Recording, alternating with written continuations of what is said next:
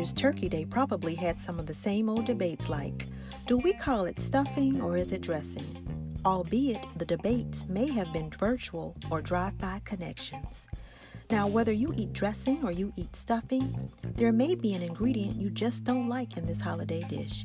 For me, it's sage. The taste does not agree with my palate. It's, well, nasty. It doesn't agree with me and I can't eat it. You, on the other hand, may love sage and can't get enough. Its taste is sublime.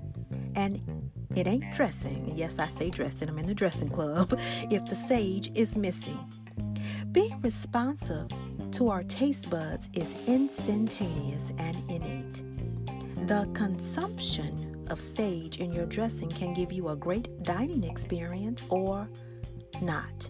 In other words, we don't think a whole lot about whether we like the taste of something. We simply act accordingly. We eat it or we don't.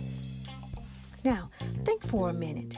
We consume all types of things like the news, music, and movies and TV. And many of these things, we, like our taste buds, we like or we dislike them.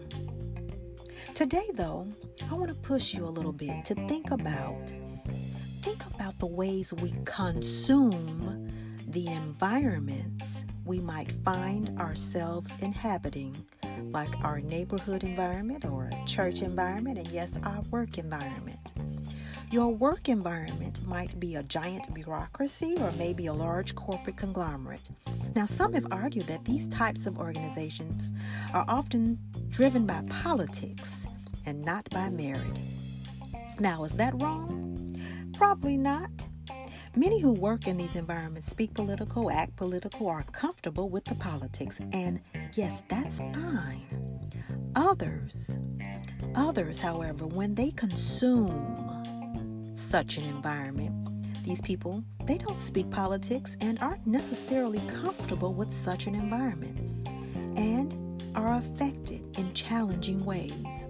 When we consume environments that, let's say, don't taste right and yes, can be toxic, well, that can be a problem.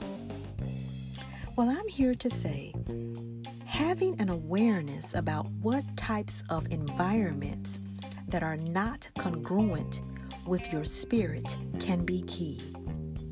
And then by acknowledging the incongruence, you can hopefully begin to consume the environment in a way that doesn't rip away at your spirit.